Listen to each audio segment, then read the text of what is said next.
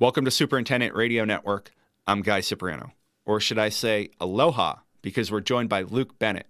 Luke is the superintendent at Kohanaiki, a Reese Jones-designed golf course on Hawaii's Big Island. Luke is going to discuss his career journey from working on golf courses in Colorado and California to becoming a superintendent in Hawaii, and he's also going to describe what the day-to-day life is like on the Big Island and what are some of the common maintenance practices and philosophies he implements on the job. We're glad that Luke was able to join us. There's a 6-hour time difference between the Big Island and our recording studios here at the GCI headquarters, so logistically, it was fun setting this up. Aloha, Luke. It's great to catch up with you. I know we had a chance to meet in person in March. It's good to speak on the phone despite this vast time difference. Thanks for joining the podcast. Describe Kohanaiki for somebody that doesn't know a lot about the golf course in the community or who maybe has never heard of it. Well, aloha, Guy. I'm good to talk to you, too, again. And, Kohanaiki, it's a special place. Not just the golf course. The golf course is certainly our number one amenity. But, you know, we as a group, I think, try to describe it as a place to experience special connection to the island. We have a fantastic membership and community here where we're trying to build, but we also have a real close connection to the ocean. We have a real close connection to a lot of the historical value of the property as well as the community that used to live here in the past. And really, it just provides a different experience compared to some of these other private clubs in the area, which primarily focus on just golf. So it's a really cool place to come and kind of get a real good connection to all those different points in one place. Your 10th hole plays over a community garden, which is something I've never, ever seen, Luke. What is it like maintaining a hole like that where you know that there's some food just left of the tee box? Yeah, it's an amazing little feature. I think that's something that a lot of properties try to incorporate into their kitchen experience. Certainly chefs always want to have that sort of local garden, but to actually go ahead and put that off of a tee box and have that presentable in the way that we do, it's special. So for our farmer that takes care of it, it's kind of a dream job. And, not only is it producing fruit and vegetables and herbs and all kinds of other things, flowers, it's aesthetic as well. So he's kind of got his own little bonsai garden going on down there with all the fruits and everything, and it's right there in front of you when you're playing the hole. So kudos to him for taking care of it. We're recording this podcast in late June. What is summer like on the Big Island, and do you get a lot of differences between the seasons in your climate, or is it kind of the same thing 365? Well, I think that's a loaded question. I mean, I think it's certainly very similar to what the mainland is like in the summertime. Increased temperature, longer days, different growth rates on your turf, chance of natural disaster, hurricane season, things like that. A little bit different in California, Colorado, West Coast, East Coast, but very similar in the sense that it's longer days and a little bit harder work and a little warmer outside. We get a little bit more humidity, but overall, I would say the temperature goes up about 5 degrees and the heat index goes up about 5 degrees, and the humidity really kind of kicks in and just makes it a little bit more uncomfortable, but certainly a lot more pleasant out here in the wintertime. You're in an environment where the grass is growing every day of the year. It's capable of growing every day of the year. What is it like managing a staff and pacing yourself when there's so much to do on a day-to-day basis? Yeah, it's fun.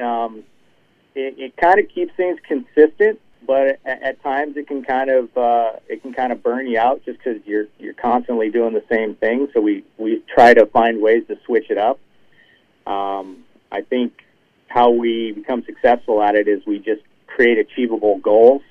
We know in the industry you're always going to have more to do, but it's even more so kind of out here on the island. So we just really try to set achievable goals, and as long as we can get those goals met and, follow up the next day, and if we miss something, we try to make it up. And I think for us, the pace out here is set by how many people we have staying on property and the ebbs and flows of people coming to the island and leaving. So we kind of have these peaks and valleys that allow us to ramp up and really get the place fine-tuned. So when we have some high occupancy, we're ready to go. And then when everybody leaves, we kind of ramp down and find time to spend time with our families and with each other and just kind of relax a little bit and then get ready for the next peak.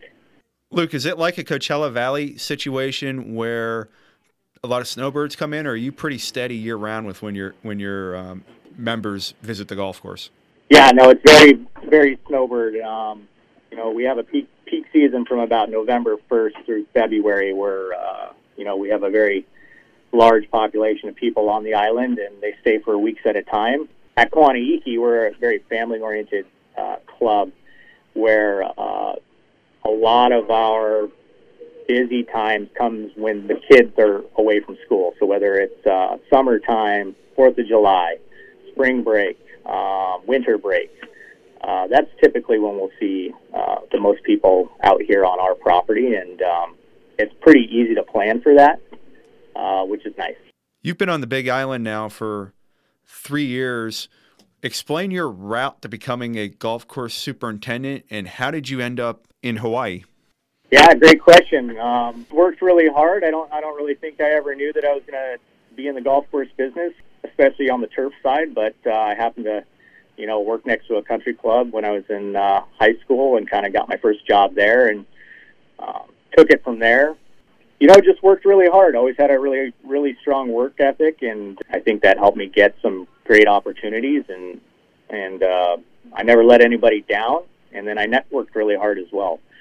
So all of that really just led to me moving west from Colorado to California, and then from California to Hawaii, and just really took the opportunities that were presented to me and tried not to look backwards and move forward. And so far it's worked out really well. Was it a goal of yours to get to Hawaii or the Big Island, or is it just kind of really things really played out in your favor? Like, could someone in this business that's coming through turf school say, hey, I want to become a superintendent in Hawaii? Is that a realistic goal? Explain how that happened for you. Well, I think if I was talking to a turf student right now and they asked me what's the most important thing to becoming successful in the business, I would say be very flexible to taking opportunities anywhere they arise. I think everybody would love to be a superintendent in their hometown and stay near friends and family, and a lot of people choose to do that. But I think you're going to move up faster in this business, and you're going to challenge yourself a lot more if you're willing to step outside of your regular network, get outside of your own state. And so I really just took the opportunities as they presented themselves to me. And, a lot of times guys will turn down jobs because of that reason. They don't want to move, or they don't want to put themselves in an uncomfortable position. So at the same time, Hawaii's not a bad place to live, right? And I think it's very attractive to a lot of people to get a job out here. I think I just got lucky in the sense that I ended up here. But I also feel like I worked really hard for that opportunity. When did it hit you that you're living in Hawaii and just not visiting it? Or has it hit you, Ed, even? Yeah. I mean, I think it hit me the first day I was here.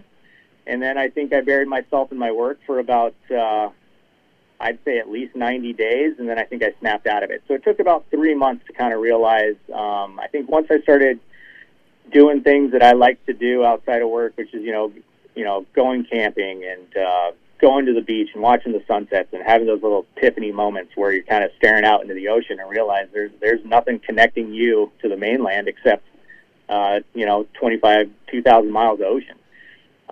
It's a pretty surreal experience to kind of have that click and understand that you're in the middle of nowhere. So, what's the biggest difference between living in a place like Hawaii compared to visiting a place like Hawaii? I know that when I walked into the grocery store there, that was quite shocking. Yeah, I think certainly costs for some people. Coming from California, it wasn't quite as much sticker shock. I used to visit Hawaii quite a bit when I was living on the West Coast, just because it's pretty affordable. The airfare is good, and it's really not that long of a flight. And Hawaii was a great place to me then. And when I moved here, what blew me away was just the sense of community. It's something very easy to overlook when you're just visiting. But once you start living here and understanding how people operate here and how families interact with each other, how everybody knows each other, everybody's connection to the land and connection to the ocean, it's pretty special. So something that I would encourage anybody that's visiting to try to kind of get a sense of that. It's pretty special. What is it like being 3 or 4 or 6 hours behind a lot of your family members and friends? And what is it like being 3, 4, and 6 hours behind what's happening in the golf world on the mainland? If you're not the type of person that turns their phone off, be prepared to get text messages and phone calls at 3:30 in the morning almost every day. I can tell you that much. And if you're a sports fan, that will certainly rattle things. You got to get up early to watch a lot of the sporting events, so that's a big deal. But, you get used to it just like anything else. Just kind of plan your day and plan your phone calls. Certainly if I had relatives on the East Coast, that would make it pretty challenging to find time to kind of just even catch up with them on the phone. So, but yeah, it's just something you get used to. Yeah, speaking of planning and logistics, what is it like planning your agronomic programs and practices, and what is it like for you trying to get the supplies that you need when you do those practices? Surprisingly, it's not as big of a challenge as you think. I think lead time is certainly something you got to think about with certain items. You try to plan a little bit more ahead with your vendors as far as getting the types of materials that you need, because you're always talking about a 2-week barge trip in some cases. But for the most part, everything is at our fingertips here. Our suppliers certainly do a fantastic job, and they're all right here. On the Big Island, I've got most of my major suppliers are right across the street. The interesting thing is it's all the little things that you can't get out here. The knick-knack specialty items that maybe aren't on the shelf or that accessible. So a lot of Amazon Prime and a lot of day-air type of shipping and things like that kind of bridge the gap between getting all those little things that you need. How tough is your environment on golf course maintenance essentials such as an irrigation system and equipment? Obviously, the grasses are growing frequently and very aggressively. How does that tax some of the equipment that you have? I've never seen anything like it. I know that superintendents in Florida have a challenge with it. On the West Coast, some of the coastal courses, I know they think they have a challenge, but whatever's going on out here in the ocean, the salt content, the humidity, the intensity of the sun, it puts a 50% shelf life on almost everything we have, I would say. Irrigation components, equipment, if it's not stored properly indoors, and even climate controlled, you can see your reels rust overnight. There's all kinds of different things that we have to do to kind of stay on top of it. And it's a huge challenge. I don't think anybody has it figured out, that's for sure. What's something you do culturally or agronomically on a golf course in Hawaii that you would not have done when you worked on the mainland? Well, because we have Paspalum, we basically irrigate with seawater, which is pretty much drives everything that we do out here. And the interesting thing is it's actually a benefit to the turf species. So if we weren't applying with fairly, I don't want to call it unclean water, I mean, it's just high in salts, we would actually have more problems if we were irrigating with fresh water. So it's just a different environment, and it's a new grass species that's really taking off on this island especially.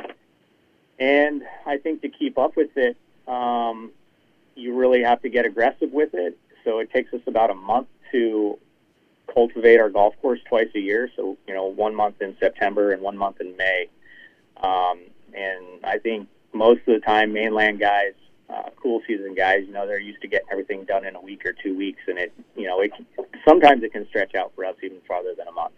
What are the people like you work with? You kind of alluded to them earlier in the podcast. We've discussed them in some of the articles we've done here at GCI, but what are the people like? How would you describe your crew to somebody that doesn't know a lot about Native Hawaiians?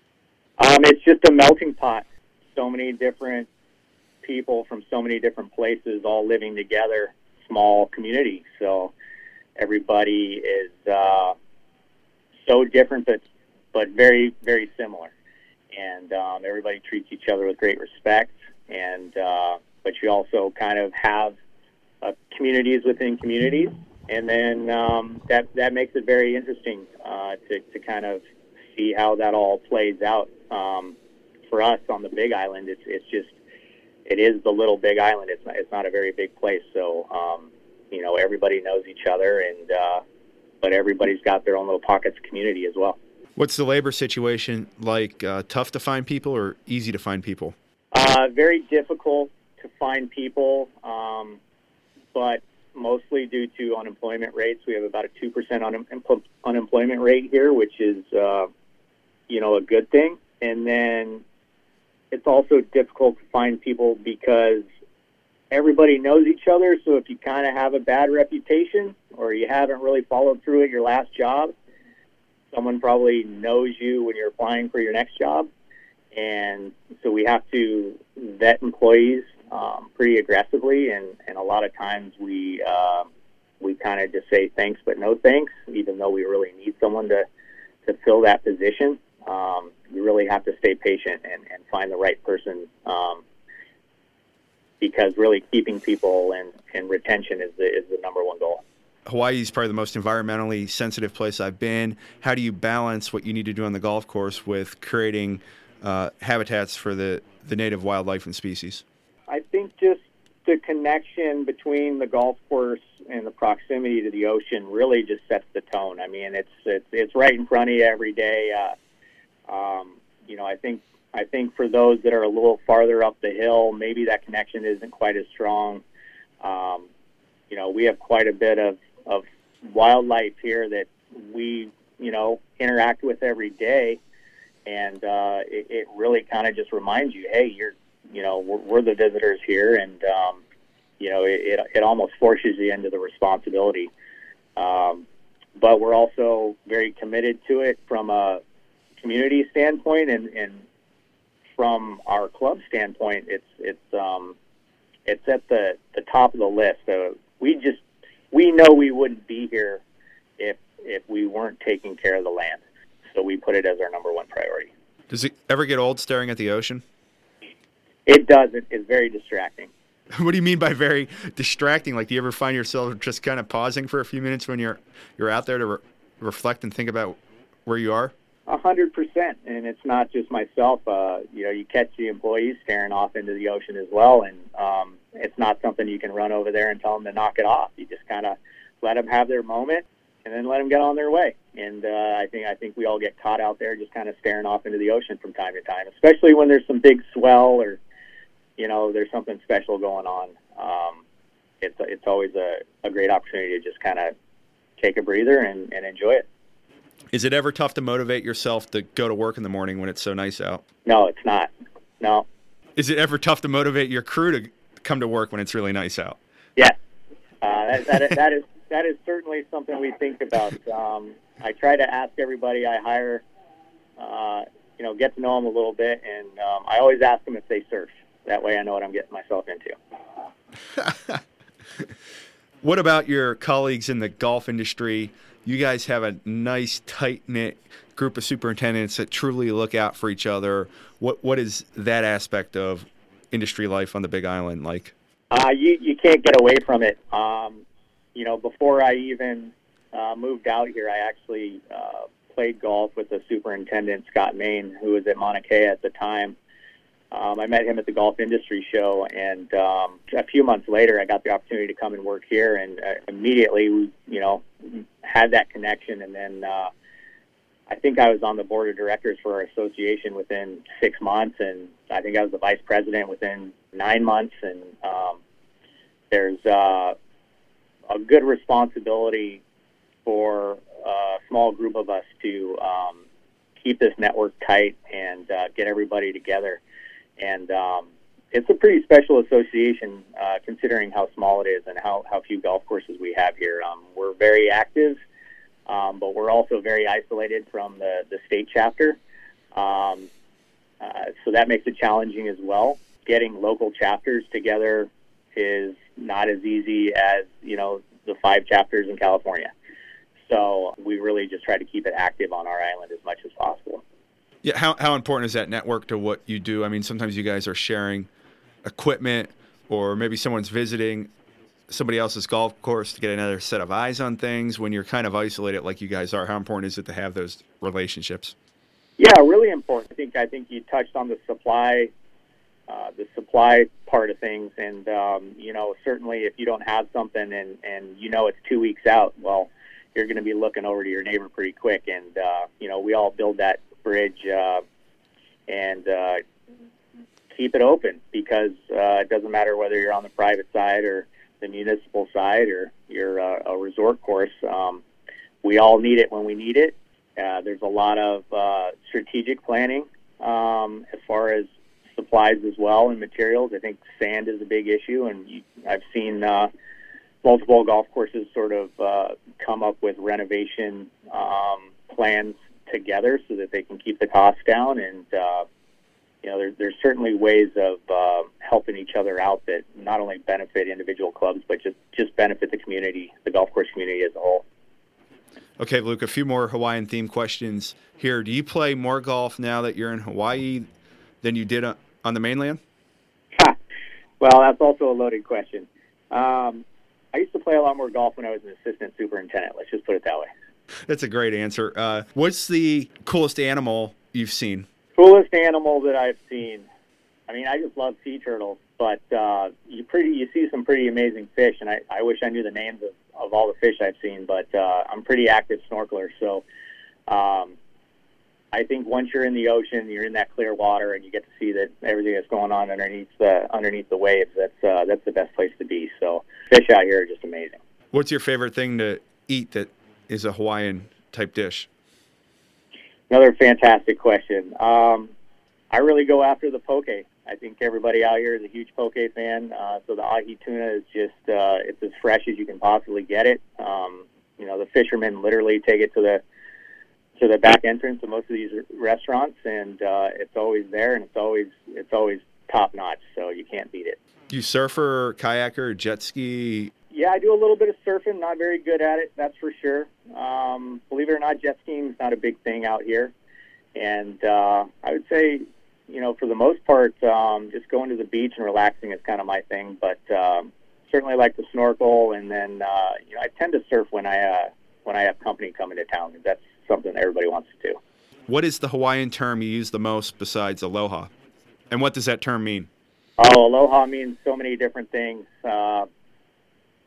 It's hello, it's goodbye, it's love, it's feeling. I can't define it because I haven't lived here long enough to experience it as much as a lot of other people that really understand it. But generally, just a word that everybody uses to greet each other and express just positive thoughts and positive attitudes. So I think saying mahalo and thank you and showing appreciation is extremely important as well. And I think the other thing that I've noticed is people in Hawaii are very good at saying hello to everyone in the room, and they're also very good at saying goodbye to everyone in the room before they leave. You obviously took a big personal step moving from the mainland to go to the Big Island. You can't bring all your friends and family along. What have you learned about yourself through this journey the last 3 years?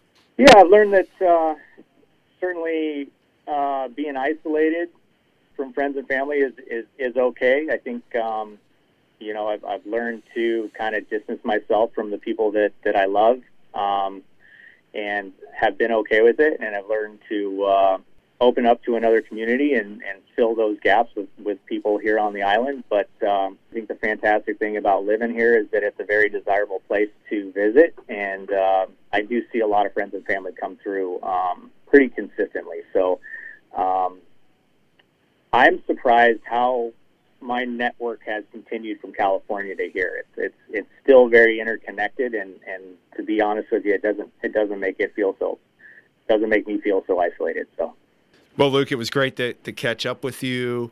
Thanks for joining the podcast, and hopefully everyone at Kohanaiki has a awesome summer.